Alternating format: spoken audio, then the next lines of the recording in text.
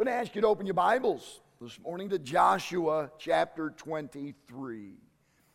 Joshua chapter 23. We'll be there in a moment. A few years ago, Audi ran an ad during the Super Bowl, and it started out innocently enough. It started out with a husband and a wife. They were in a pet store. They were there to buy a dog, but they couldn't decide which dog to buy. He wanted a Chihuahua. She wanted a Doberman.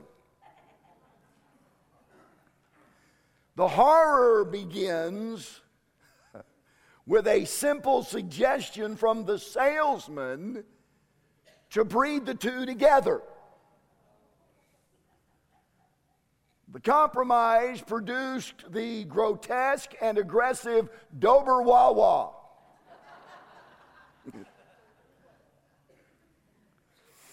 Which hilariously overruns the world with its tiny terror. Take a look here real quick. I think I like this little guy. I love this one. You know, you could always compromise and breed them together. Doberwawa. Know what I mean?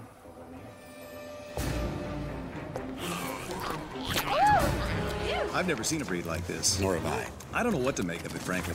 It's unsettling. It's disturbing to look at it directly. How did this dog get past regions? That's what I want to know. I'm Sarah McLaughlin.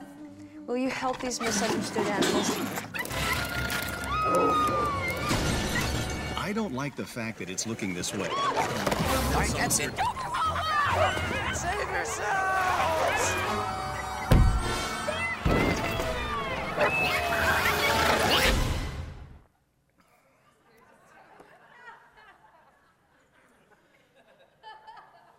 Compromise scares us too.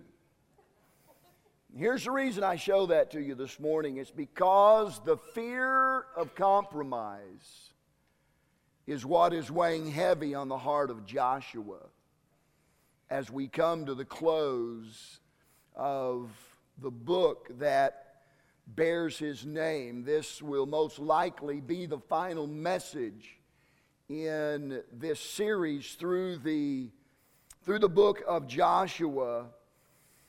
And he's well aware of the negative effects of compromise. And so he addresses it almost exclusively in chapters 23 and 24. And so if you're in chapter 23, I want you to look at verse 6 where Joshua expresses his concern about the real possibility of this thing called compromise. Look at it, verse 6, Joshua chapter 23. Be ye therefore very courageous, and keep and do all that is written in the book of the law of Moses, that ye turn not aside therefrom to the right hand or to the left. Interestingly enough, those are the exact words that God shared with Joshua upon his stepping into the leadership role of the nation of Israel after the death of Moses. His words to Joshua were, be courageous. Keep the word.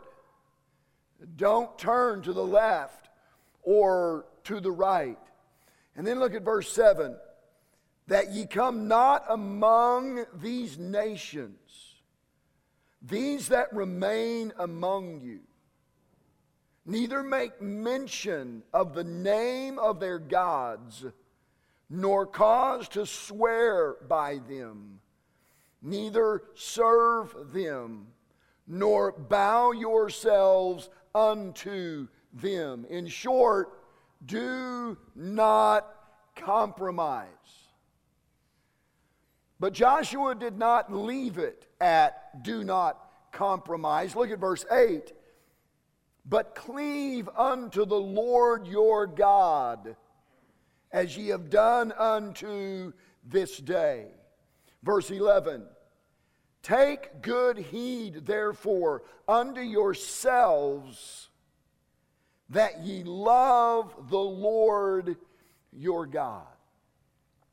What Joshua shows them here is that the way to combat compromise is through commitment.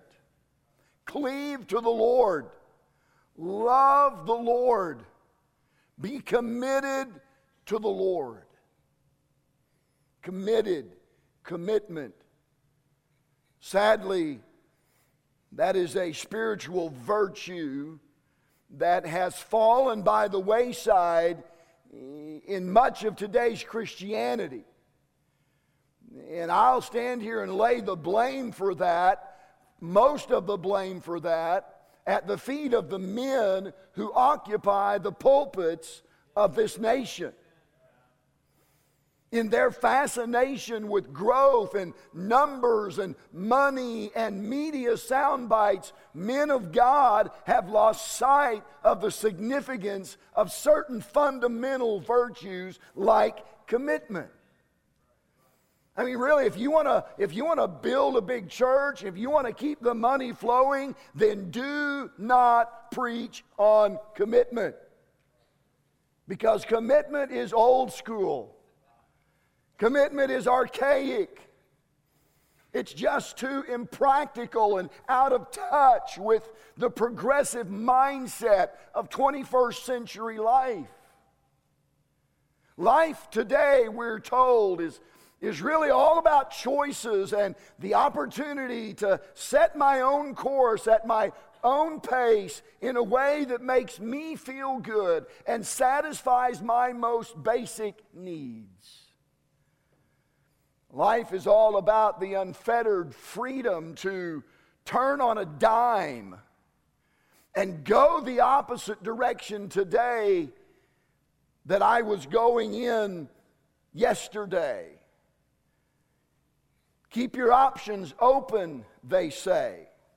Don't lock yourself into anything or anyone. Now, commitment is not all bad, they would say. I mean, it's okay as long as it's convenient. Commitment is okay as long as it's comfortable. I mean, if I can't go to the lake, and if I don't stay out too late on Saturday night, and if I feel rested, and my favorite football team isn't playing the early game on Sunday, and if it's not too wet or too cold to play golf, and if I have the laundry done, well, then I might just go to church. And you know what's sad? Listen, you know what's sad? That's not the attitude of non-Christians. It's not non-Christians who are saying that. It's people who are supposed to be Christ followers. Come on now, it's people who are supposed to say, Jesus, God is my Savior, Jesus is my Lord. But yet, that's the attitude that they espouse. And I don't profess to know why any particular individual struggles with commitment to the Lord. I don't know if it's because they've never seen it done right, or if they just think it's not that big a deal. I honestly don't know. I've never had the opportunity to sit down and have a candid conversation with anyone about it. Let's make no mistake about this morning. These closing chapters of Joshua, especially chapter 24, are all about commitment. It's about commitment. Joshua uses the first 13 verses of chapter 24 to rehearse God's blessings. And I think it's very important that we take some time to look at this, because really it sets the context for the challenge that Joshua is going to offer or present here in just a few minutes. But the challenge that he is about to bring forth is all based upon, it's all predicated upon the first 13 verses of Joshua chapter 24. So he's going to rehearse God's blessings, and then he's going to exhort Israel to commit to serving him. So let's begin in verse 2 real quick. Joshua 23, verse 2. It'll be on the screen if you don't have a Bible today. And Joshua called for all Israel, and for their elders, and for their heads, and for their judges, and for their officers, and said unto them, I am old and stricken in age. And ye have seen all that the Lord your God hath done unto all these nations because of you. For the Lord your God is he that fought for you. Behold, I have divided unto you by lot these nations that remain to be an inheritance for your tribes from Jordan with all the nations that I have cut off, even unto the great sea westward. And the Lord your God, he should expel them from before you, and drive them from out of your sight, and ye shall possess their land, as the Lord your God hath promised unto you. Be ye therefore very courageous to keep and do all that is written in the book of the law of Moses, that ye turn not aside therefore to the right hand or to the left, that ye come not among them. We read that a moment ago, but cleave to the Lord, verse 8. Verse 9, for the Lord hath driven out from before you great nations and strong, but as for you, no man hath been able to stand before you unto this day. One man of you shall chase 1,000. For the Lord your God, he it is that fighteth for you, as he hath promised you. And they're told to love the Lord in verse 11. Verse 12, else if ye do any wise go back and cleave unto the remnant of these nations, even these that remain among you, and shall make marriages with them, we're talking about compromise, and go in unto them, and they to you know for a certainty that the Lord your God will no more drive out any of these nations from before you, but they shall be snares and traps unto you, and scourges in your sides, and thorns in your eyes, until ye perish from off the good land which the Lord your God hath given you. Here's the message today, and you know what I just did? I just read the wrong verses in the wrong chapter. How frustrating is that? It's very frustrating.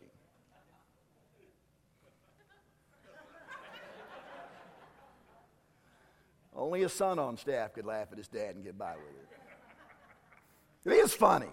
It's frustrating. So buckle up. We're going back.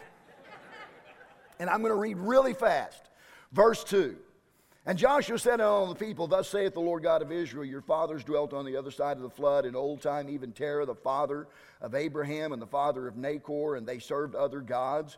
And I took your father Abraham from the other side of the flood and led them throughout all the land of Canaan, and multiplied his seed and gave him Isaac. And I gave unto Isaac Jacob and Esau, and I gave unto Esau Mount Seir to possess it. But Jacob and his children went down into Egypt. I sent Moses also and Aaron, and I plagued Egypt according to that which I did among them. And afterward I brought you out, and I brought your fathers out of Egypt. And ye came unto the sea, and the Egyptians pursued after your fathers with chariots and horsemen unto the Red Sea. And when they cried unto the Lord, he put darkness between you and the Egyptians, and brought the sea upon them, and covered them. And your eyes have seen what I have done in Egypt, and you dwelt in the wilderness a long season. And I brought you, verse 8, into the land of the Amorites, which dwelt on the other side of Jordan, and they fought with you, and I gave them into your hand, that ye might possess their land, and I destroyed them from before you. Then Balak the son of Zippor, king of Moab, arose and warred against Israel, and sent and called Balaam the son of Beor to curse you, but I would not hearken unto Balaam.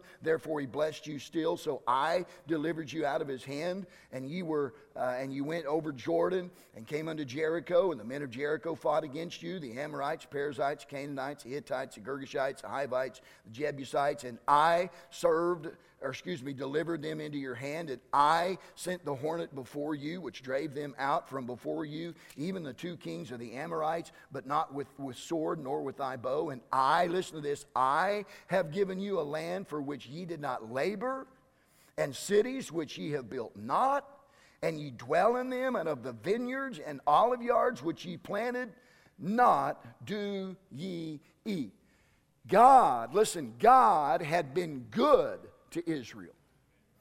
And Joshua mentions some of the monumental moments in Israel's history that highlight God's goodness. He talked about God calling Abraham to be a nation, and he reminds them of their escape from Egypt and the Red Sea and what God did there, and how they certainly could have died at the hands of Pharaoh had it not been for God's goodness. And he reminds them of the grueling slavery they had in Egypt, and he talks about their wandering in the wilderness and how protected they were from the false prophecy of Balaam. And finally he brings them to present history and their crossing of the Jordan and their defeat of Jericho and their conquest of the promised land of Canaan. And the point of this brief trek through history was to remind Israel that their presence before the Lord on this day was a testimony to Him, not them.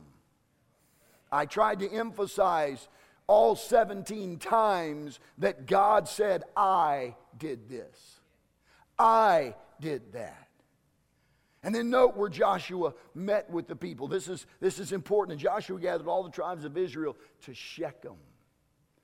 It was at Shechem that Abraham received the promise that God would give him a land. Shechem is where Jacob's family got rid of all of their idols before coming back to Bethel. It was Shechem in chapter 8. We've already studied it in Joshua chapter 8, where Joshua put 6 tribes of Israel on Mount Ebal. He put 6 tribes of Israel on Mount Gerizim, and then he was in the valley, and there in the valley he read to them the blessings and the cursings, and he made it very clear, if you choose the way of blessing, God will bless you. If you choose the way of cursing, then God will curse you. Here's the point. Shechem was a place where Israel as a people had made some very significant spiritual decisions, and now they were needing to make some more. For many of us here today, this place is our Shechem. This place, this house of worship, this church family, Fellowship Baptist Church, is where many spiritual decisions have been made. I was saved here in 1976. I was baptized here. I surrendered my life to the Lord here. I was called to ministry here. I was married here. My wife and my children were all saved here, and they were all baptized here. And others of you have made some of the same kinds of significant spiritual decisions right here at Fellowship Baptist Church. You too were saved here, and you were baptized here, and you found your spouse here, and you were married here, and your children have been saved here, and they've been baptized here, and they have found their spouse here, and they have been married here. For some, it was here that you got your life back on track after being away from the Lord. For others, God put your marriage back together right here. God restored your wayward children here.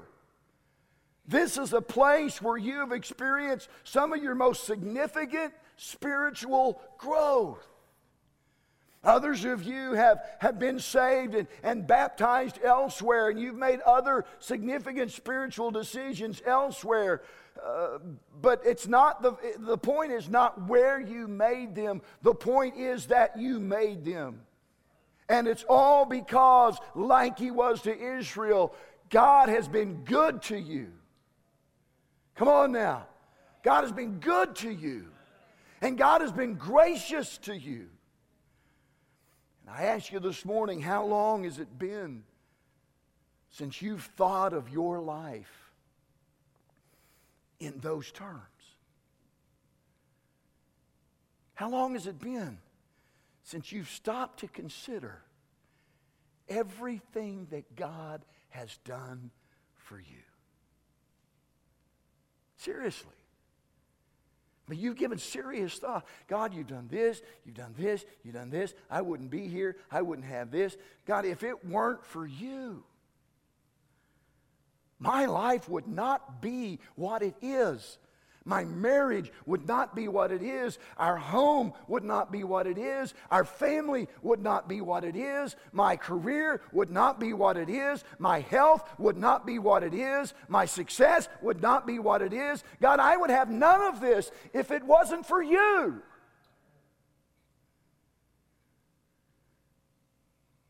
And then how do we respond to that reality? Because come on, church, that is reality. None of this is about us. It's all about God and what He's done for us and what He's done in us and what He's done through us. God has been good to us and God has been gracious. So how do we respond to that? Well, look at verse 14. Now, therefore. Okay, time out. Here's a little Bible hint to help you in your Bible study. When you see a therefore, you need to stop and find out what it's there for. Pretty simple, okay? The word therefore marks a transition from what is said to the results or consequences of what has been said. You with me? Now therefore, Joshua said, based on everything God's done for you, taking you out of Egypt and across the Red Sea and across Jordan and defeating Jericho for you and giving you all of this land. Therefore, based upon everything God has done for you, fear Him and serve Him in sincerity. In other words, don't be fake about it. Be real about it. Not just something you do on Sunday, but it's your life. And in truth. And put away the gods which your fathers served. So evidently, Joshua is aware that there's already been some compromise. And he's telling them, put them away and serve ye the Lord. And then we come to the immortal words of verse 15. And if it seem evil unto you to serve the Lord, choose you this day whom ye will serve. Whether the gods which your fathers served that are on the other side of the flood, or the gods of the Amorites in whose land ye dwell, you choose. If you're not good with serving the God of heaven, then you choose a God to serve. But he said, but as for me and my house, we will serve the Lord. That's the context of verse 15. God has been good to me. God has blessed me. God has saved me, and He's set my feet on a solid rock, and He's established my goings, and He's blessed me more than I could ever imagine. And based on that, I will serve the Lord. I'll make a few observations real quick about His commitment. First of all, you must choose. Did you hear me? You must choose.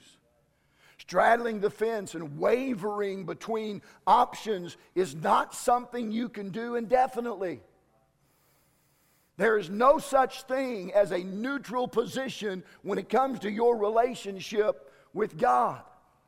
Not to choose for Him is to choose against Him. This isn't like the political world where if you don't like the Republicans and you don't like the Democrats, then you can be an independent. There's no such thing as an independent Christian. There's no spiritual independent. Listen, indecision is a decision. It's all or nothing.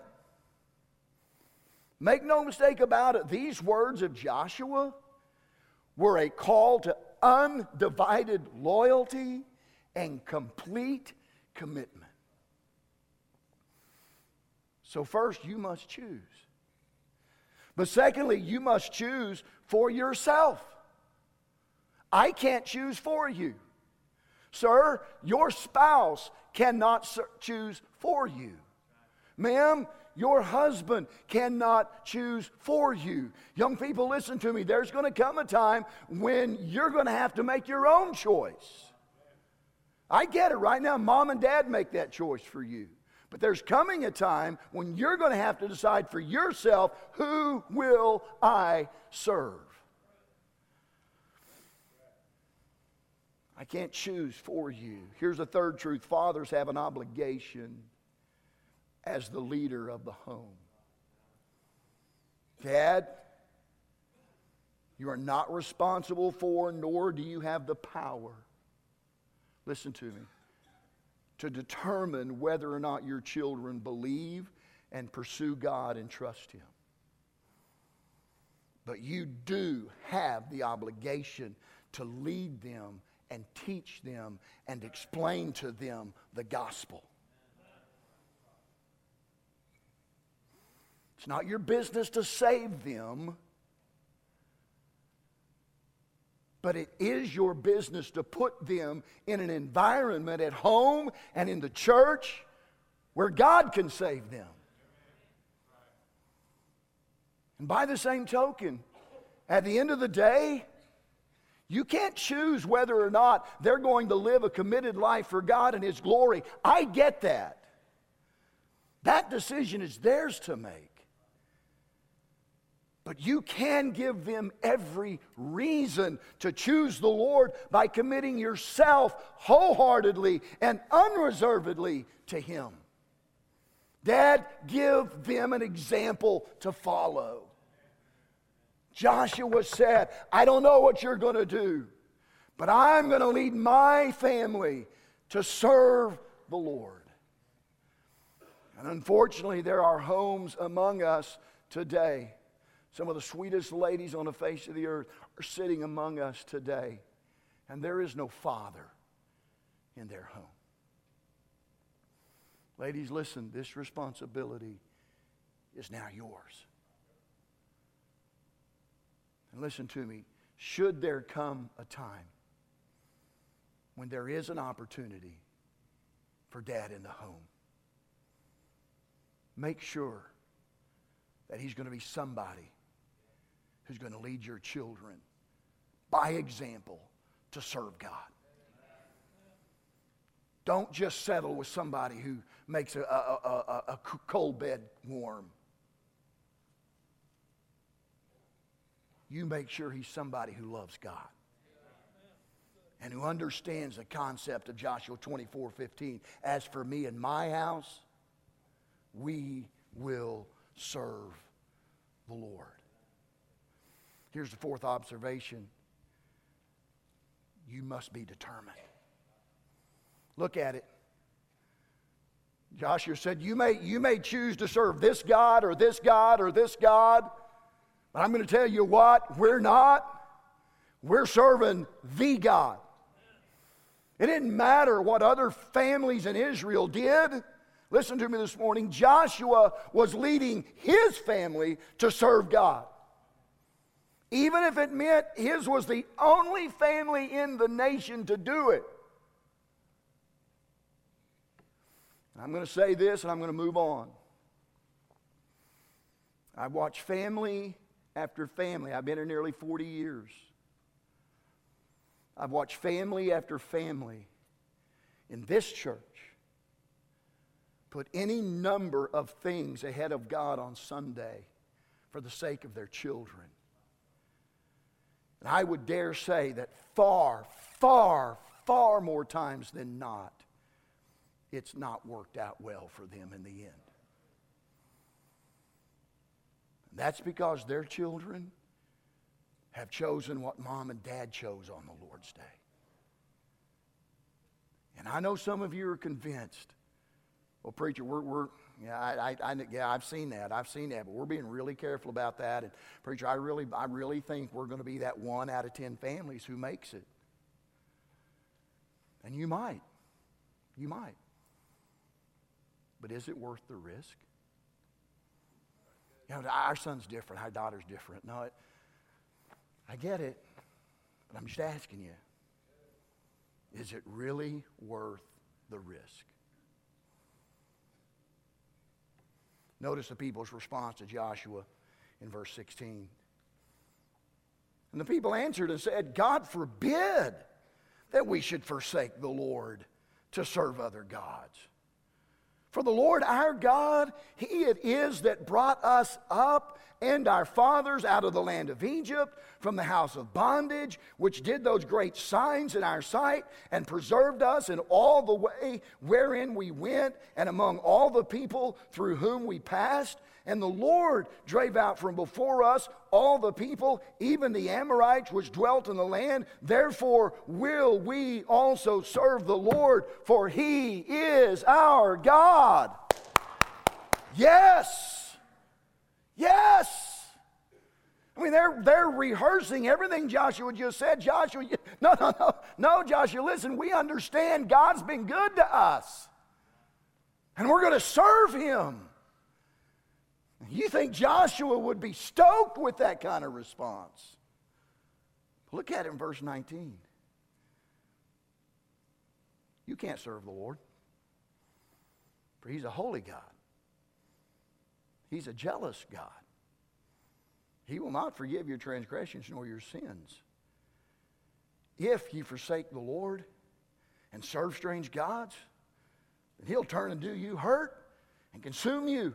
After that ye had done good. Like, whoa, Joshua, dude, chill out.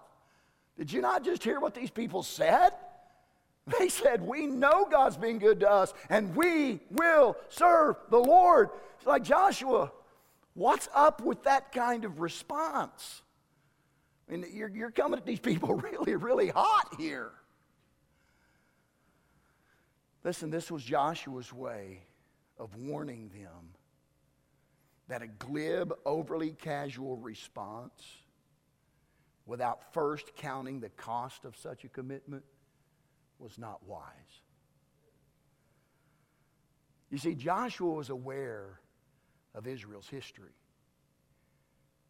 He knew full well that there had been any number of times when the Israelites, they vowed to wholeheartedly and true-heartedly follow the Lord and disclaim wholesale idolatry. But Joshua was not calling them, listen to him, he wasn't calling them here to some casual tip-of-the-hat acknowledgement of his words. Yeah, Joshua, we got you, bud.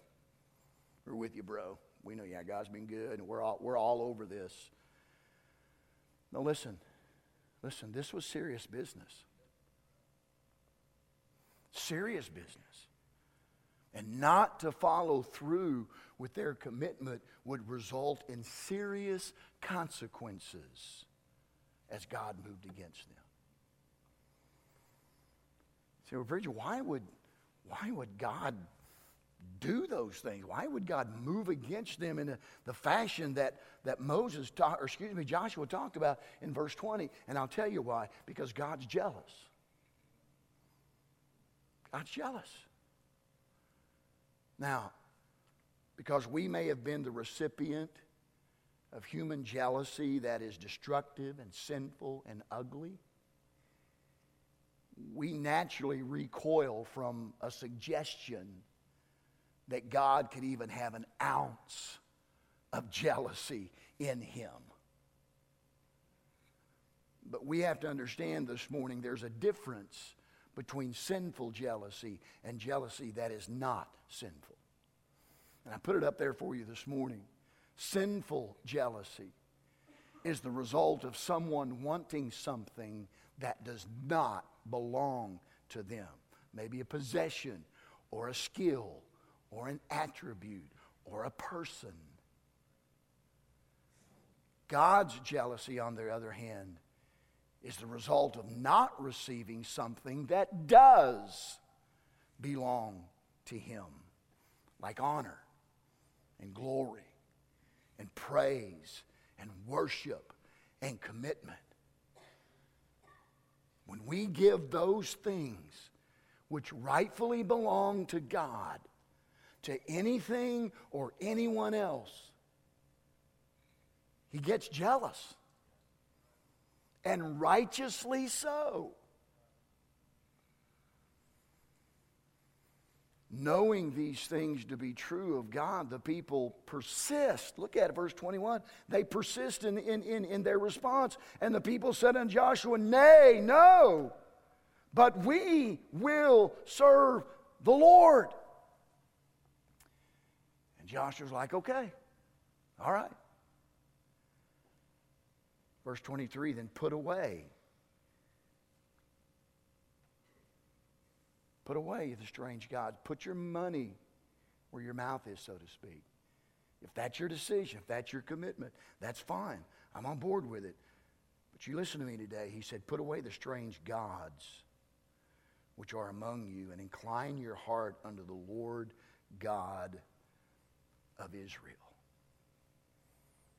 Now listen, Joshua, stay with me here. Joshua's response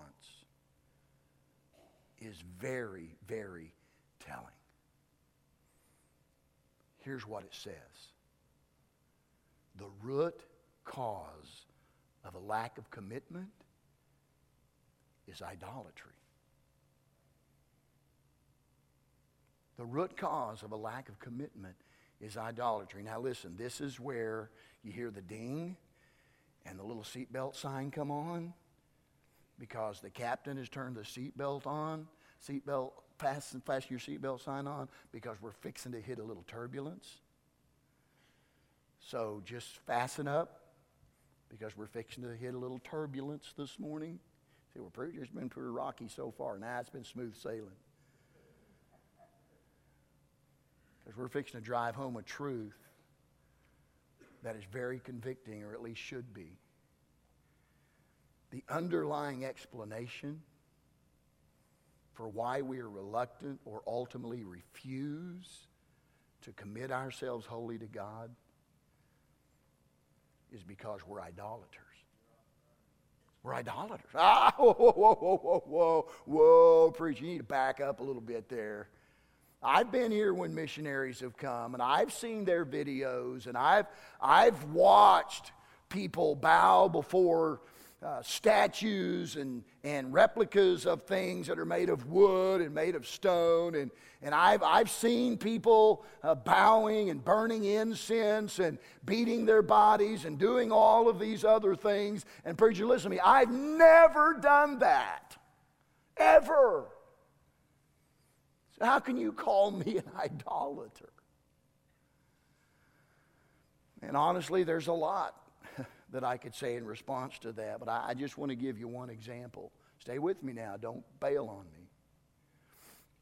In Colossians chapter 3 and verse 5, Paul wrote this: mortify. That means put to death, destroy, put down.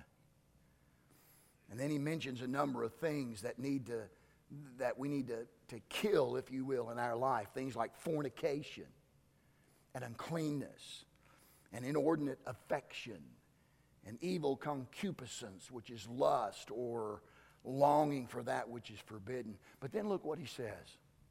And covetousness, which is what, church? What is it?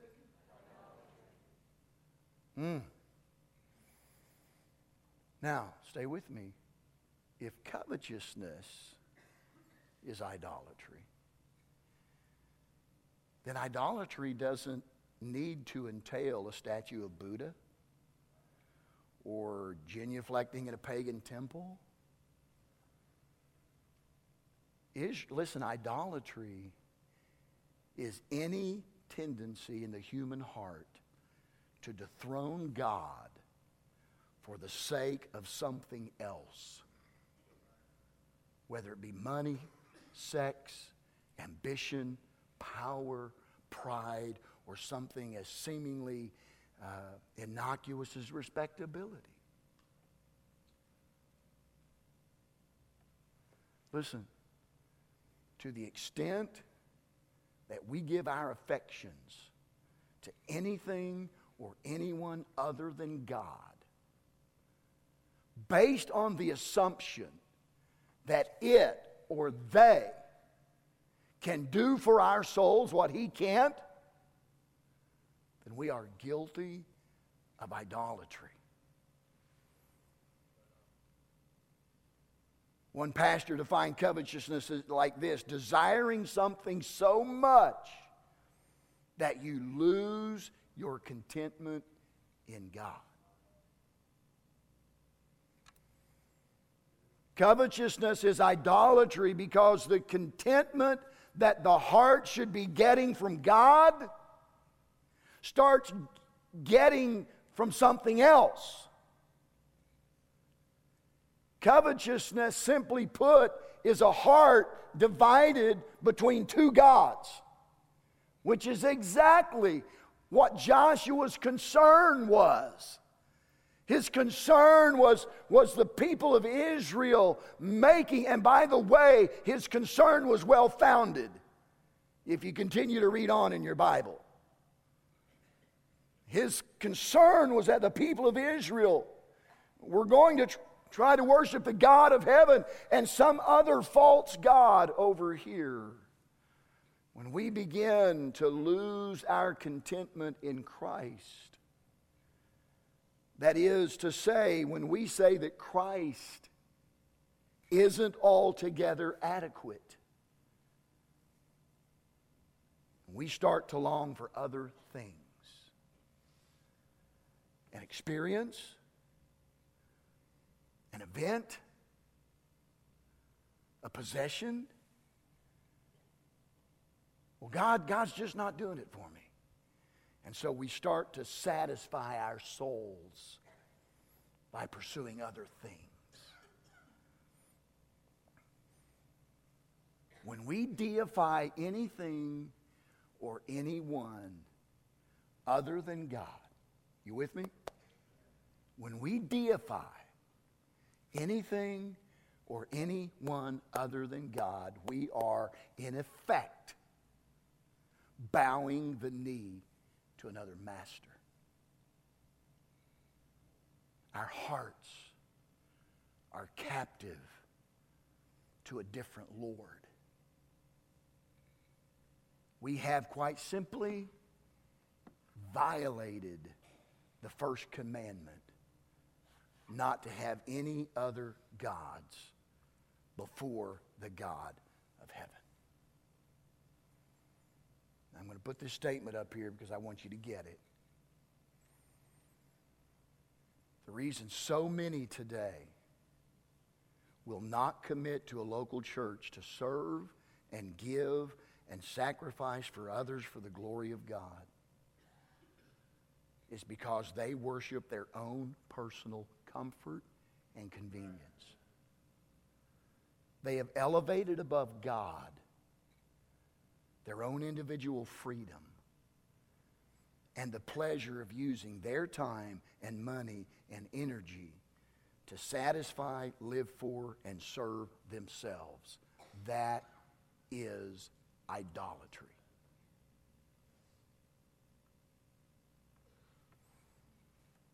So let's rethink whether or not we're idolaters.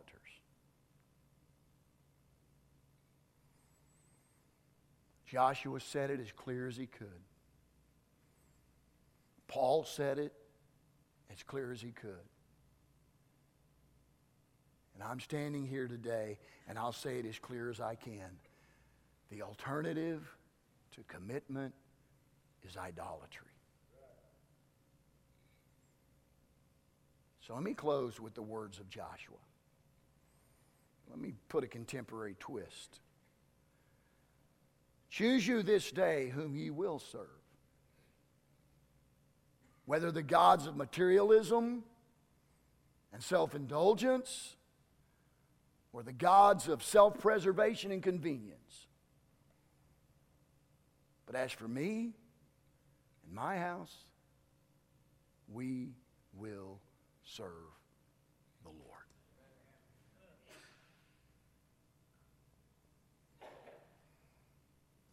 You cannot effectively move forward in your spiritual walk as long as you're putting your comfort and your convenience before the Lord and your service to Him. We spent 20 messages encouraging you to go forward and telling you how to go forward and what practical steps to take to go forward. And this is the final challenge. Choose to serve God. And do not put your personal convenience and comfort above serving God. So here's the invitation today. What do you need to change in order for you and your house to go all in? I mean, all in. No more straddling the fence. No more on and off. No more hot and cold. I'm talking all in for God. Full speed ahead, forward, you and your family. Dad, maybe you need to gather up the family today and just come pray. Maybe you're in a good place right now, and I applaud that, and no doubt there are many. You're in a good place today. You're serving God. You're moving forward. And you just need to come and thank God today. Lord, thank you for being so good to me. But maybe there are some things out of kilter in your life. I'm going to ask you today to come. Bring those things before the Lord. Number one, ask God to forgive you. Number two, ask God to give you the grace to make the changes that need to be made and to stay with it. Let's pray.